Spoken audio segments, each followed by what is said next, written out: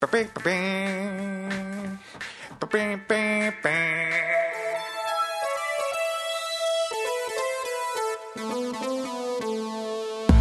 and gentlemen, boys and girls, welcome to Almost Focused with your hosts, Matt and Nathaniel. Special guests today, Q and Emma.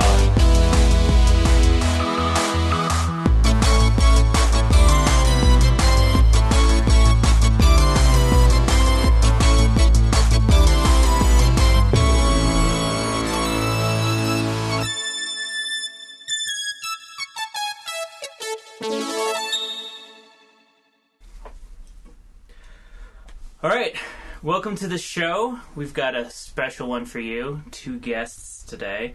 I'm Matt. I'm Nathaniel. And with us we have Emma, the composer of our theme song. Our lovely theme song, absolutely lovely. Yay, thank you. And Quentin, who is a former colleague of mine at Game Company. Hi, how's it going? I like a underline game company. Yeah. Like mystery. They like to lay low. I don't know how they'd feel about being mentioned in a cast. Being outed on the cast. Right. But he is the... I already said your title wrong once today. Sure. What is it? Operations lead. Operations lead, yeah. So he makes all the servers work. Yeah. I make all the little electronic things go. Do they beep and boop and stuff? I always try and make mine do that. Yeah, we've got so many blinking lights you don't even He took me into his Sounds blinking light closet, and it was just magical. That sounds like fetish territory right Yeah. there. I'm sorry. I mean... You said you wouldn't talk about that. Hey, bro, you want to see my blinking light closet? No Yeah. thanks, man.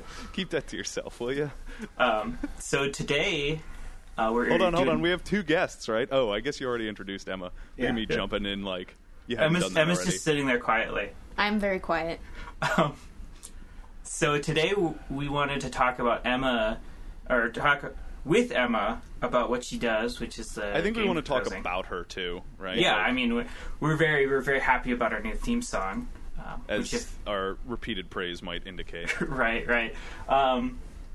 And so since I'm in Denver this week, we thought we'd grab her and make her come on the cast to talk about what she does. Yes, I'm very excited. I'm a fan of the podcast, and then also having done the music for it, I'm very excited. Now you're a part of the podcast. Now I am a part of the podcast.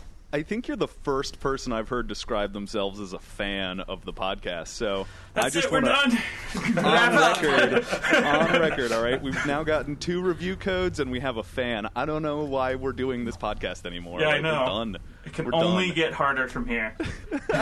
Yeah. We started at the bottom. Now we're here, guys. So why don't we just get started? Emma, tell us a little bit about yourself. How'd you get into game composing? Okay, I am. I started out as a musician and a songwriter. So that was, let's see, I'm 29 now, and that was when I was 12. So you guys do the math. That's quite a long time, I guess. 5 years. Only 5 years years. ago. We're bad. I've only been doing this for 6 months, so I mean, you guys put You're a lot a of faith in prodigy. me. What can we say? Yes, I know. So I started out as a musician. My dad was a musician. He plays mariachi music, and so there were instruments around the house all of the time, and that's just how I started. I loved music. I played trumpet when I was in the 5th grade, and then from there just kind of decided that I wanted to do music as a songwriter and be in a band. And I joined my first rock band when I was 17, and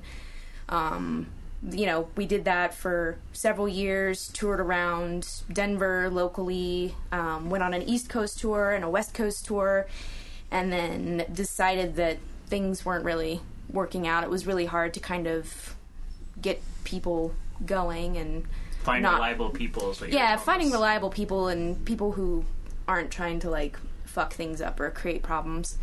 I hope this funny. is not like a PG cast, because Have you listened No. to the cast? okay, I'm just making sure that this one in Ma- particular is not Matt's like, okay, we're brilliant going to metaphor rated at the G. end of the last cast involved glory holes. I was So- comparing pre-orders to glory holes. I Yeah. I So- contend that that's a Yeah. very apt metaphor. That is totally an apt metaphor. Yeah. Yeah. So- I'm not saying it's not apt. I'm just saying if we were This is not aiming a for PG PG, you know. All right, We well, I'll lost just it. let the We fucks lost it. fly. Yeah, we'll just run with the radio edit later. Yeah, totally, Yeah, exactly. if we need to, I'm just going to replace all the curse words with, like, me going, like, yeah, or something. So yeah, I don't know. I guess I did that and kind of didn't know what I wanted to do after the band ended, and decided I loved video games, so I wanted to go and become an artist for video games, and I did that for a little while and was like, nah, this is not for me. And so I went and got my associate's degree in Western Music Theory and Composition, and started making music for films and doing video games on the side, and I've been doing that for several years now, and now I'm here. So that's pretty much it. Cool. That's me in a nutshell. That's pretty awesome. I actually also have an associate's in music, as it That's turns awesome. out.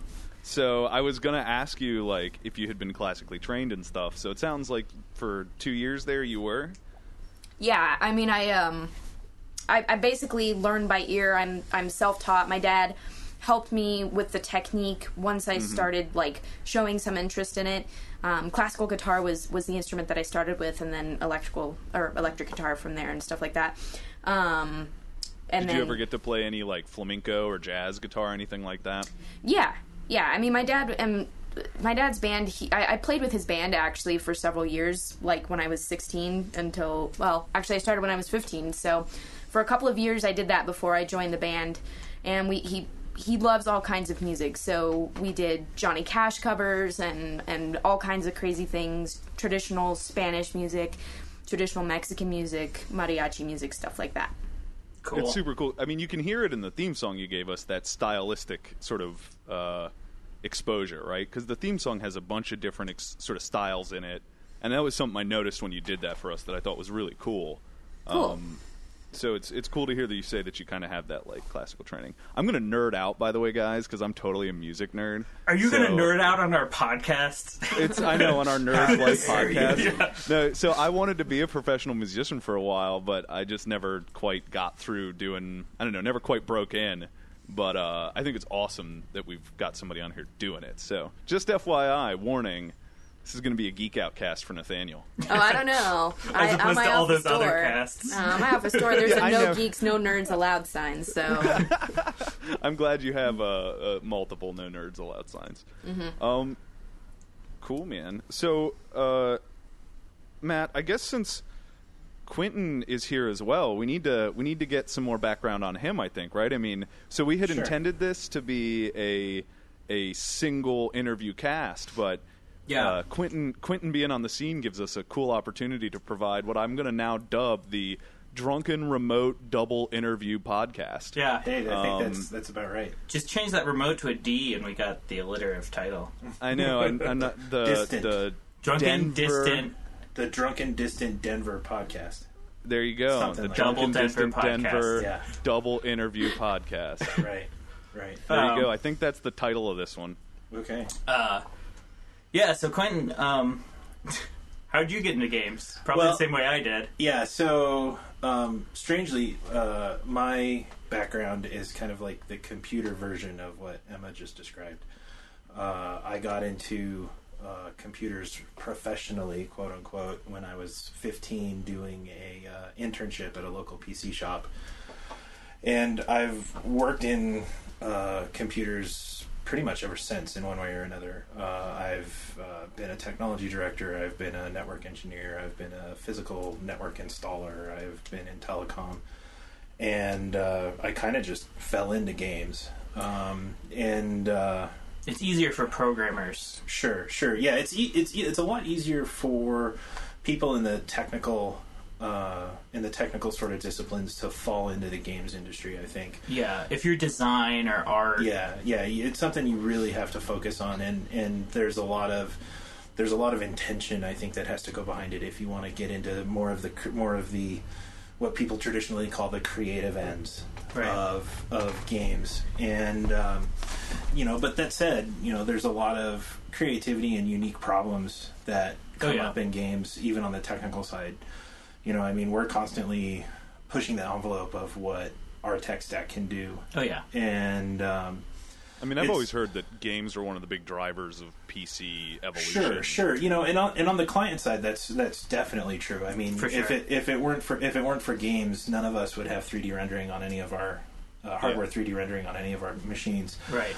You know, and you know, everything that I deal with is on the server side. You know, I'm dealing with the infrastructure and the high availability and the networking and all that sort of stuff, and then also enabling a lot of the development workflows and that kind of stuff. Right. And from a purely software engineering problem, the stuff that we deal with for game development is a kind of interesting, hard software engineering problem, because not only are we dealing with legitimately hard problems at large scales, we're usually doing it on an abbreviated timeline with heavily reduced resources. Yeah. Well, that's the thing about working in gaming is everyone who's there is like cream of the crop, because the tech people are all.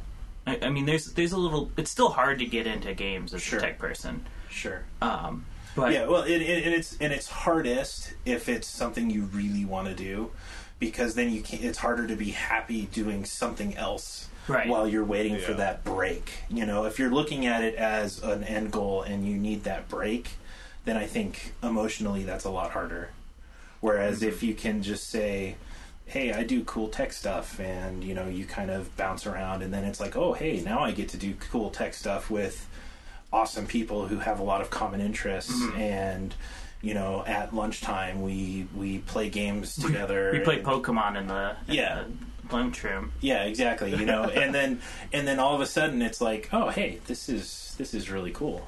Yeah, Emma, do you have? Because I know that with us, you were working in QA and not necessarily doing the composing. Do you find that frustration that Quentin was talking about? Yeah, absolutely. I mean, honestly, I think that Quentin just explained what I think so many people in the games industry go through, who are not necessarily in the field that they want to be in the discipline that they want to be in, but they are in the field. They're in game, development and stuff like that. They're just not doing what they have set out to do. It's just more, it's definitely frustrating, and it's emotionally draining. And I think that it's different because for a musician anymore, there really aren't any video game development companies that have in-house audio. I mean, that's just not the case. So if you're trying to find a job as in like an in-house audio person, it's a little bit more challenging, especially on the side of music. It's far more likely, and especially with how many indie games are being made now, that you're going to find a developer who's going to want to hire you to do some music or And I think that that's a legit in for people who want to get into music and want to get into the other creative disciplines in the industry. Is once you start to know people who are in the industry, you know, everybody has side projects, and everybody has those little passion projects that they work on. And once you know them, and they say, "Hey, we need audio for this." Exactly. You know, I think that's a really legit in. You know, and I've certainly run into that a lot, where people who I've met, not necessarily in games in my case, but in other industries, have called me up years after I had any real connection with them and said, "Hey, you know, remember me? We worked on this thing together, and I have this new project, and I think you'd be a really good fit for it." Right. Yeah. You know? That happens a lot in games too. Oh yeah, absolutely. Yeah, if we didn't make it clear, Q and Matt and myself, we all used to work together at a game company. At Mystery Company X. Yes, yes. Would not be hard to find out which it is. No, but it would take about 3 minutes of interneting. Yeah, less No than Googling. that. Yeah, no Googling. Anyone please. who's listening, Yeah. no Googling. Put down your Through phone. Wikipedia cross-linking, though. That's allowed. Yeah, so, I don't know. To finish that, I suppose, it's really good working in QA. Working in any discipline in game development is important, regardless of what the end goal is, because having a really good understanding of not only how companies work, but how game development works, is only going to serve to help you more, just understand and be better at what you do. The connections are helpful. And the connections are helpful. Because even working there for 2 years, now I have contacts at game, like probably 10 different game companies. Exactly. Right? Yeah, Just- people float around a lot, like in the Exactly. game development. Yeah. I mean, you guys both industry. brought up something that I think is really interesting, sort of the abbreviated timeline aspect, right? I mean, you didn't explicitly say this, Emma, but, you know, the timeline crunch stuff and the ability to produce quality rapidly, right? Right. Is, I think, a skill people have to really develop as well, and that's probably why the freelancing stuff's such a nice in. Is Yes. it's an opportunity to learn to produce quality on timelines. Yeah. You know, at least coming out of college, I don't think a lot of people know how to do that. No, absolutely not.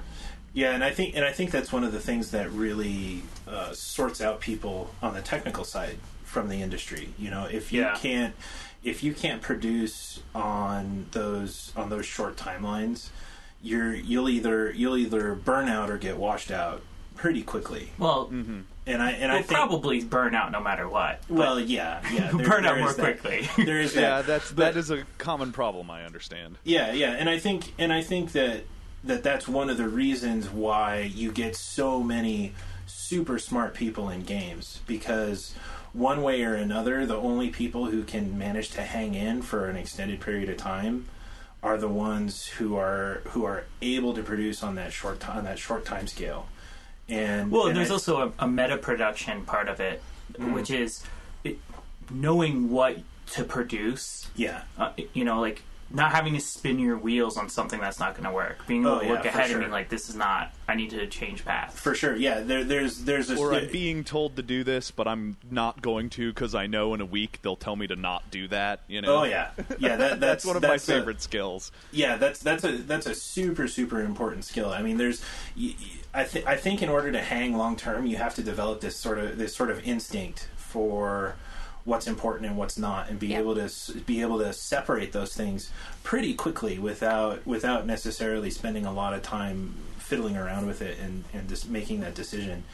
And that's one of those sort of weird meta skills that's really hard to teach people. Right. You know, Yeah. and I think from the technical side, again, you know, I think it's a skill that you can cultivate, but it takes a long time. You know, I mean, I've been, as I alluded to before, I've been doing this since I'm 15, so that's 21 years in IT in one way or another. And 5 years. 5 years.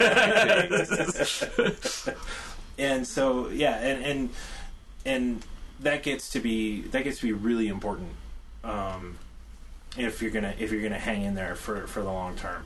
Yeah. Well, and I mean, looking at both sides of this, I think is really interesting to see the parallels there. Emma, when you did our theme song, one of the things I thought was really cool was this ability to put stuff together rapidly. I mean, you had an idea to us the night we asked you to do it. Yeah, that was and the final super version impressive. was not far from that. I mean, it was a much more sophisticated form, but that idea was fully actualized in that first thing you sent us.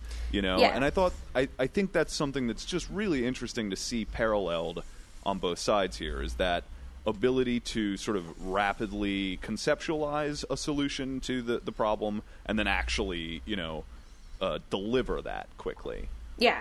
I mean, a lot of that, I think, for me personally, has to do with learning how to just kind of focus, you know, and obviously not get distracted by things, but also focus on, like, what are the core elements that, you know, that I'm creating, you know, for this entity, right? Like, what is the core element of this, you know, the personality of, you know, whether it's the podcast or a film or whatever, and then just kind of from there, with experience, figuring out, okay, what instruments are going to fit with this type of motif that I'm going do you want to for. use like our theme song as an example of that? Well, Sure, I was just yeah. about to say there's this concept of reuse that I would like us to talk about, which I know is vital on the programming side, right? You reuse code, you reuse solutions, Right. but you sourced some of our basic idea from a Sonic the Hedgehog theme song. Correct. You know, you were like, check this out, and then I hummed a ditty, and we put the two pieces together. But that's a artistic reuse, right? And I think that's Yeah. really, really, again, another super interesting connection there. Yeah. I mean, I guess to explain, I mean, basically what we did is we talked about, okay, what is Almost Focused?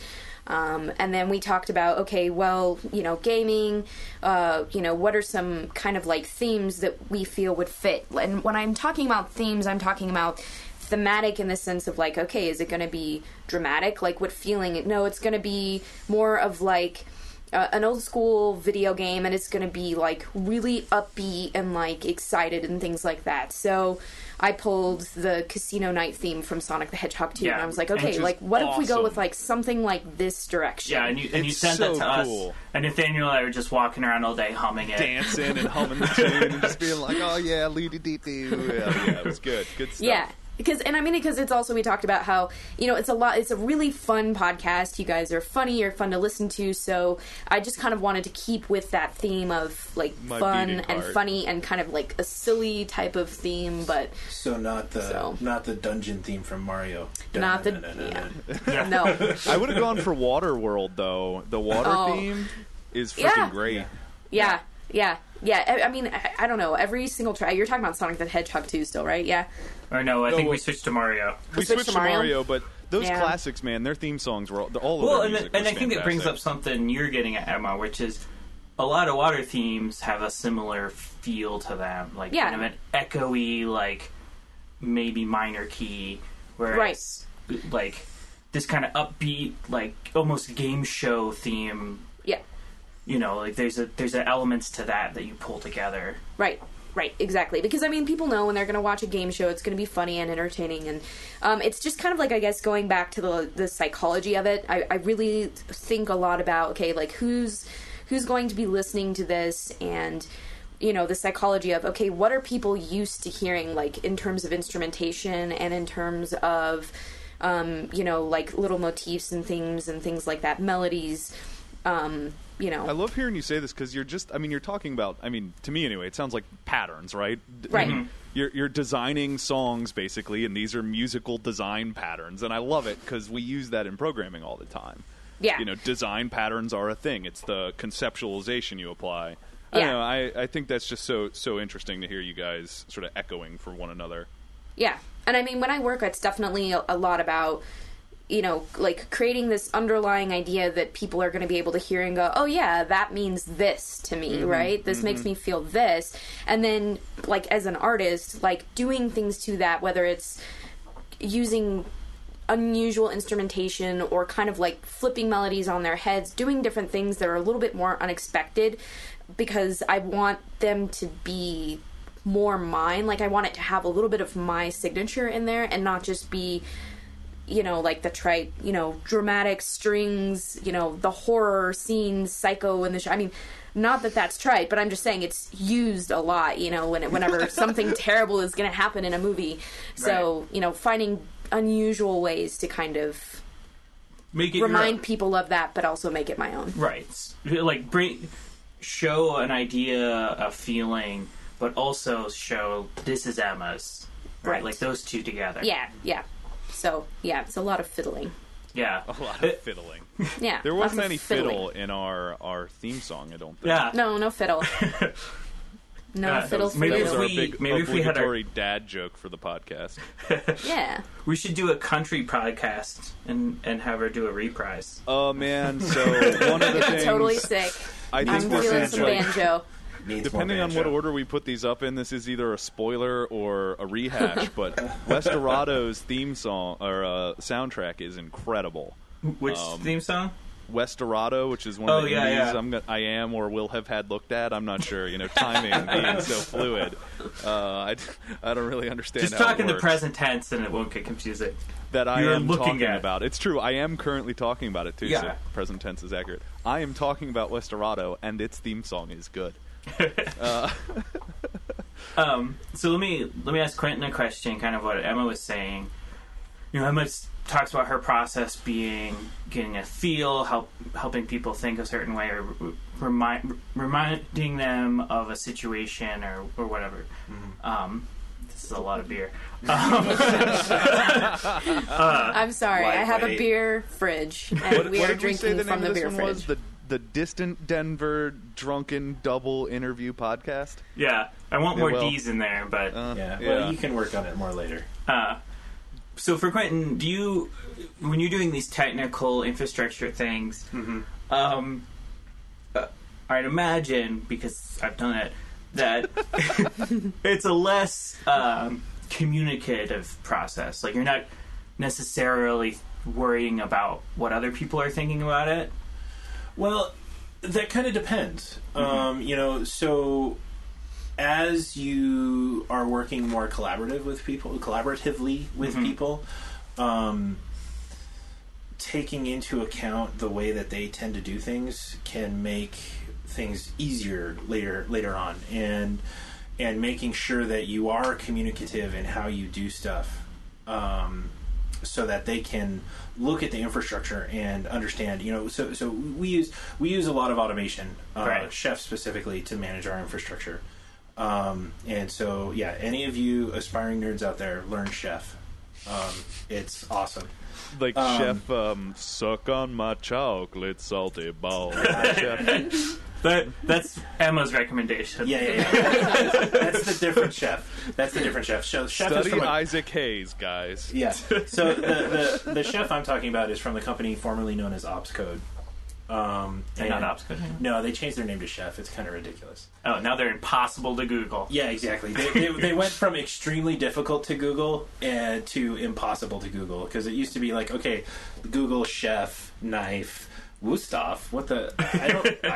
Okay, but anyway, so having those sort of set patterns, looking up patterns and using those patterns in your own infrastructure is really valuable, because usually people solve things a particular way because it's a good solution. It becomes a pattern because it works. But then you also have to look at that and see how it may not necessarily apply to your circumstance, and you need to adjust it. Or you can take that pattern and approach it from a slightly different angle to make it more like other patterns you use. Right. And that makes it easier for other people you're working with to understand what's going on. Right. Well, it's interesting that the audience is a little bit different, and the type of information you're communicating is obviously different, right? Oh, yeah, absolutely. It's totally different. It's not emotional, right? I mean, a lot of what Emma was describing with the musical information was, you're conveying feelings. You want people to feel like they're in the water. You want them to feel like it's a game show. But what you're really talking about is you want people to understand very technical instructions, right? Oh, absolutely. This is a set of operations. But I still think the parallel here is that you're presenting patterns to people, and those patterns communicate certain things. And those patterns being recognizable, right? I mean, right. We recognize... There's that element of familiarity, right? Exactly. You see this thing, and you immediately, if it's something you're familiar with, you immediately know how to deal with it, and you have sort of built-in understanding. Yeah, you have this intuitive sense of what it's going to do, and that makes people comfortable. Whether it's a purely emotional thing like music, or a very technical thing like code. Right. If somebody can interact with that and be comfortable with it, you're immediately going to be able to reach them and communicate with them more effectively. Absolutely. And if that means you're able to make them feel something and be more immersed in the game, or that means you're able to let them be more productive at work while they're getting their new piece of infrastructure built based on the patterns that you've shown them. Right. It's an important piece of the interaction. It's an important piece of the puzzle. Yeah, I think good network infrastructure at work. It's the same as music in a really good film. It's all subliminal. You just intuitively know. It's like in a film, the music subliminally tells you this is what is going on emotionally in the scene, and then good UI design. It's intuitive. You know how to use it. You don't have to go through and be like, okay, wait. What? It's really cool. I don't understand how this is working. Yeah, it's all stuff that you want people to not be consciously aware of most of the time. Exactly. I mean, that's a really neat parallel. The best horror movies, right, are the ones where the music gets super crazy and you don't even hear it, right? Like, Exactly. Right. You're fucking terrified, and the music is there doing it, but you don't even hear it. You're not Exactly. noticing it. Well, and Psycho is like that. I mean, Exactly. you mentioned it as being trite earlier. Well, no, it's not trite. I'm making fun of you. I'm gonna beat you, man. Well, so Psycho That the composer's original gonna come back. is by definition not trite. Like the No, actual no. movie The- is not. But the music there heightens the suspense so Yeah. much. Well, And- another great example is what's the Kubrick one about? Clockwork Orange. No, Clockwork Orange does great music work, but I'm thinking of the one up in the mountains. The hotel one. Yes, Yeah. it's supposed to be like a Stephen Stanley King one. Hotel. The Shining. The Thank Shining. you. Yeah. Yeah. Which It was also embarrassing. has phenomenal horror music. Yeah. Yeah, that's one of my all-time favorite movies. I would totally agree with you. Dude, I I absolutely watched that adore that 8 movie. alone, and it horrified the hell out of me. Like, Oh yeah. nothing Yeah, I has can ever imagine. scared me as bad as that movie did. So I have another question for both of you, Emma Yes. and Quentin, who I'm pointing at. Yes. So, what is your favorite thing about working in games? Oh, okay. I'll go first. Absolutely, far and away, my favorite thing about working in games is the people I get to work with. Again, I've never before in my career have I worked with a group of people who is simultaneously so entertaining and challenging and smart and just able to push me to do better work and to push me to be more creative. And it's just been, I mean, that element by itself has made the whole experience worthwhile, you know. And it's you know, I would say that my time in games has really allowed me to get some really good friendships that I think are going to last a long time with like-minded people who, like I said, I feel like I go to work every day and I'm going to be challenged, and I'm going to be pushed to be better, and that's largely due to the people that I'm working with. Yeah. I mean, I totally agree with your answer. I mean, what I do is hard, and it's taken me a lot of years to kind of get to the point that I'm at now. And I think that's true of a lot of people in the tech industry. It takes them a long time to kind of like start to establish themselves and really kind of like figure out how they can best contribute. But all of that hard work would not make me stay. The time investment would not make me stay if it weren't for the phenomenal and amazing people that I get to work with in games, and the people that I've met who work in games, who are friends that, you know, maybe I've worked with some of them, maybe these are just random people that I've met at GDC or whatever. But I mean, it's kind of incredible that it's such a phenomenal, just randomly phenomenal group of people. Like it's kind of weird that you find such a great group of people. I mean, such a large number of phenomenal people in this group. Yeah, and I think that's one of the things that's really interesting about the industry is because it spans so many disciplines, and because it really requires people to be, you know, up on their game. So to speak. Yeah, so to speak. Hold on, we're done. Unfinished. It collects. It tends to attract people who really inspire each other, and that creates this synergy where it kind of builds on itself. Yeah. You know. So I think it's really interesting, you know. First of all, we're getting close to time, but I'd actually like us to just keep going. I think this is a cool conversation, and you know, we were going to do it for 35 minutes, but I don't think anybody would mind if you guys want to just keep talking for a little while longer. Oh, that's great. Sure. So just get that out of the way since we're almost at that original cap. But I think it's really interesting. Segue. brutal segue. It has to be brutal. That's how it works here. I'll just randomly insult everyone and then mention start it. talking about indie games. Yeah. Right. It'll just be like, fuck all of you. So what's your and favorite indie beer? games. Yeah. That's how it rolls. Okay. But I think it's really cool. At least my intent wasn't to really have this be a, how do you get into games? How do you think about games? It was more just to sort of talk about what you guys do. But you both have really volunteered in a very good-natured way. I think a lot of really useful information to people who are wanting to be in games or who are passionate about it. And so, sort of as another question, similar to what Matt asked, if you guys were each to say, a single piece of advice to enthusiasts who wanted to take it to that next level, what would that be? And maybe you guys want to think about it for a while. I know that's sort of a random question, but I've been struck by sort of the willingness to sort of provide insights based off of your experience. I think just right away, the takeaway I get from listening to these two is, learn a craft and hone it well and just get really good at that. Mm-hmm. And that'll transition. I mean, just practice the craft you need to make a game. Yeah. And that's absolutely what my answer would be, is find the thing that you love, that you're good at, and you really want that to be your craft, and get good at it and really work on that and really focus on that, regardless of what industry you're doing it in. Get to the point where you can say, I'm genuinely really good at this thing that I do. There are not very many people who do this as well as I do. Right. Then once you've done that, once you've gotten to the point that you're really good at it, then try to get into games. And then try to move into the industry that you really want to be in.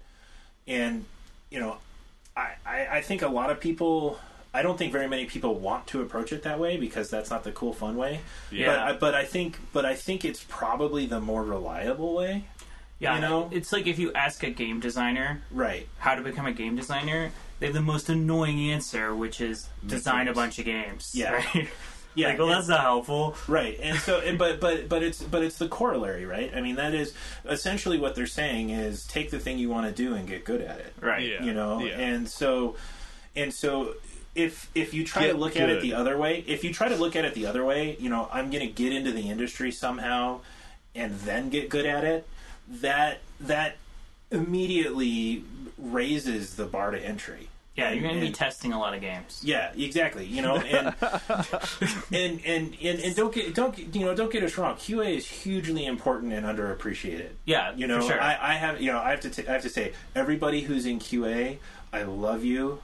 They're the best. Our favorite hire at our current company is the QA tester. Yeah, man. Nathaniel and I are love like that bringing guy. him flowers and Yeah, chocolate. Because QA is so totally QA is so totally the unsung hero of the industry. Yeah. Oh man, it's the unsung industry of tech in general. I think people do not understand its importance. Right, but I think part of that reason is so many people. It is viewed by so many people as like the easy way to get into the industry. Yeah, so many people use it as a stepping stone to something else. Yeah, and I think that's such a disservice to it. We've been looking at hiring ops people forever. I mean, it's impossible to hire good ops people right now. And one of the reasons that we had a hard time hiring for it is I refused to hire somebody who obviously is using it as a stepping stone to something else. Yeah. I have no interest in having someone on my ops team who is looking to bail, is looking to use it as an in and really wants to do client development or whatever else, game design or exactly, because if they don't have a passion for the ops stuff, they're not going to do it as well as they could. Mm-hmm. You need that to be quality. And I mean, without that, that's the foundation that everything else is built on. I mean, the metaphor I have for my job is I sit at the bottom of a crater, and everybody else in the company is up at the edge of the crater, and they're rolling boulders down the hill. And my job is to catch those boulders and stack them neatly in the center of the crater, and make sure none of the other boulders that are coming down the hill knock over the ones I've already stacked. Yeah, I sat next to you. That's a pretty apt metaphor. Yeah, and sometimes I get hit in the back of the head and get by a boulder and get totally creamed by it, and you know that happens. That's part of the job. But I don't want somebody to be slacking off on that and not paying attention to that and not turning themselves into the best boulder catcher possible because they really want to be up on the edge rolling them down. Right. Yeah, I mean, if I can piggyback off of that, I think that, like, for anyone who wants to get into the games industry, period, it doesn't matter what discipline you're trying to get into the industry doing, be willing to get good at a lot of things. That's true. And be willing to work really hard at the thing that you want to do in your free time. And, I mean, I kind of, like, love and hate the word passion, because it's just... I don't know. It's so overused, you know, like, oh, I'm passionate about this, that, and the other. And like, while that's true, you also have to have, like, a really good work ethic and realize that no matter, like, especially in tech, the people that I know that are really successful in tech, whether they work at Google or Facebook or, you know, any of the big companies, or they work at a local video game development company, they're good at a lot of different things. They've worked a lot of different jobs, and they got, like, passionate, and by that I mean, like, put their nose to the grindstone and really worked hard at contributing, you know, their best possible work in that field, and didn't lose sight of, hey, I really enjoy designing games, or I really enjoy making music, and that's really what I want to do. And you just have to be willing to kind of, like, work hard at a lot of different things. Right, yeah, just because you have a passion about something doesn't mean it's always going to be fun. Exactly. Right. Yeah, that's very true. You know, I mean, there are days that I'm at work and I'm just like, I hate this. But that's, you know, big picture, that's not really true. I mean, I'm really doing what I love to do. Yeah. Well, so piggybacking, segueing off of big picture here, you know, something to pull out of a lot of what you guys said too is this willingness to look at the quote big picture of the game development. I mean, you mentioned, Emma, with the music component, right? Know how games are built. Understand the actual timelines of game development. Where does music fit in that timeline? Yes. You know, when do they need sound effects by? What quality do the sound effects need to be at these different stages of development, right? Exactly. Does placeholder splotch noise work here as opposed to final splotch noise? Right. And a lot of that requires insights into the QA process, the issue tracking system. I mean, it requires a lot of insights into structural behaviors of game development organizations.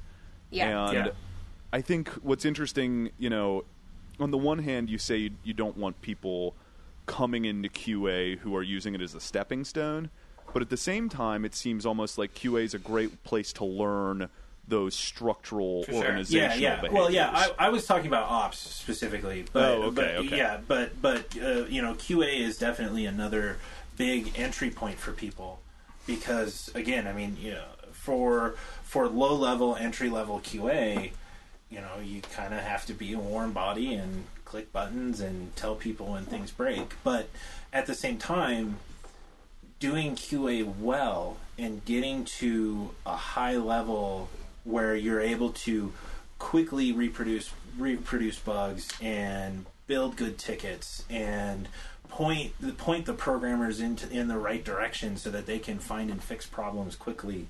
Well, good QA requires a very complicated understanding of things sometimes. I mean, absolutely. You know, writing good bugs is a huge skill. I mean, there should be you know college majors degrees designed to writing good bugs. Nathaniel and I talk about that a lot. I mean, writing a good bug is so important in terms of making sure things get done well and quickly. And a lot of people just don't appreciate it. You know, I've met some really genuinely talented QA folks in my time, and some of them have been into QA and they know that's what they're good at and that's what they like doing, and you know, it's been great for them. And other people were using it as a stepping stone to other stuff, usually programming or game design, and I just kept wanting to say to them, but you're so good at this. You need to stay here. Well, pay structure has something to do with Well, that, yeah, so. for sure. And again, I think that's one of that's why they're among the unsung heroes. You Right. know, is that I feel like they're underappreciated both within and without the industry. So let's get a final thought from everyone before we go on. Okay. So Emma, do you have a final thought? A final thought Cool. regarding what? Oh, I don't know. Stuff. I don't know. universe, I everything. don't know. I mean, Stella is, Yours can be in the form of a song. It can also be in the form of a question. We accept. or a limerick. Well, these are there too once- many, Too many options. options. there No, once this was is a man from Denver who looked I as don't if he know. needed to pee. That was me. That is correct. Yeah, Matt, I fed him too Matt much just beer. totally tried to sneak downstairs to hit the head again, I but he know. decided he couldn't get away with it. I know. This I is a always feel theme the in our need to call podcast. him out. We This just is need to probably give the him a third mason jar. podcast that I've tried to end because I've had to pee. Don't I'll be end fast. prematurely. I don't know. My final thought, Go I do guess your it would thing. just be, everything we've said. I mean, Q has really made some really good points. I mean, be willing to, work hard, get in there, focus on what you're doing and get really good at what you're doing. Understand that even though you might glorify this job that you're trying to, do as your end goal, it's not going to all be sunshine and roses. I mean, I actually don't spend that much time, but I mean, I spend a lot of free time writing music and playing around and stuff like that for fun. But when I'm actually working on a project, I spend a whole lot of my time like documenting and writing notes and the organizing, project management, big overview type of stuff before I ever even touch an instrument and put pen to paper and start writing notes down. Yeah. So I would say that for my final thought, I would say that there are certain elements of the games industry that have really been romanticized. Yeah. I want to be the programmer who does all the cool 3D stuff. Oh, I want to be an artist. Oh, I want to be a designer. And those are all important integral roles that the industry wouldn't exist without people to do that stuff. But there's a whole army of other people who do things that are equally as important, even though they don't have that rock star quality. Yeah. The industry would not exist without these other roles too. And so, if you have a love of games and you really want to be involved in the creation of games, that doesn't mean you have to do one of those rock star roles in order to have that involvement. There's a huge array of things that go into making a game that you don't necessarily see. yep. And if you get good at one of those things, you can get into the industry. You can get into the industry, and you can be involved, and you can say, "I helped build that awesome thing." And So- it's So since I guess that's the end. since Matt is currently micturating, I figure we'll do a postscript. Matt came back. No, a he's PS. back. He's here. Oh, he's back. Well, in Yeah. that case, I guess thank you for listening to Almost Focused. Let's see if he can get hooked up in time. I'm Nathaniel, And I'm Matt. and these were our lovely guests. Say bye, guests. Bye, Thanks guests. for listening. Buenos nachos.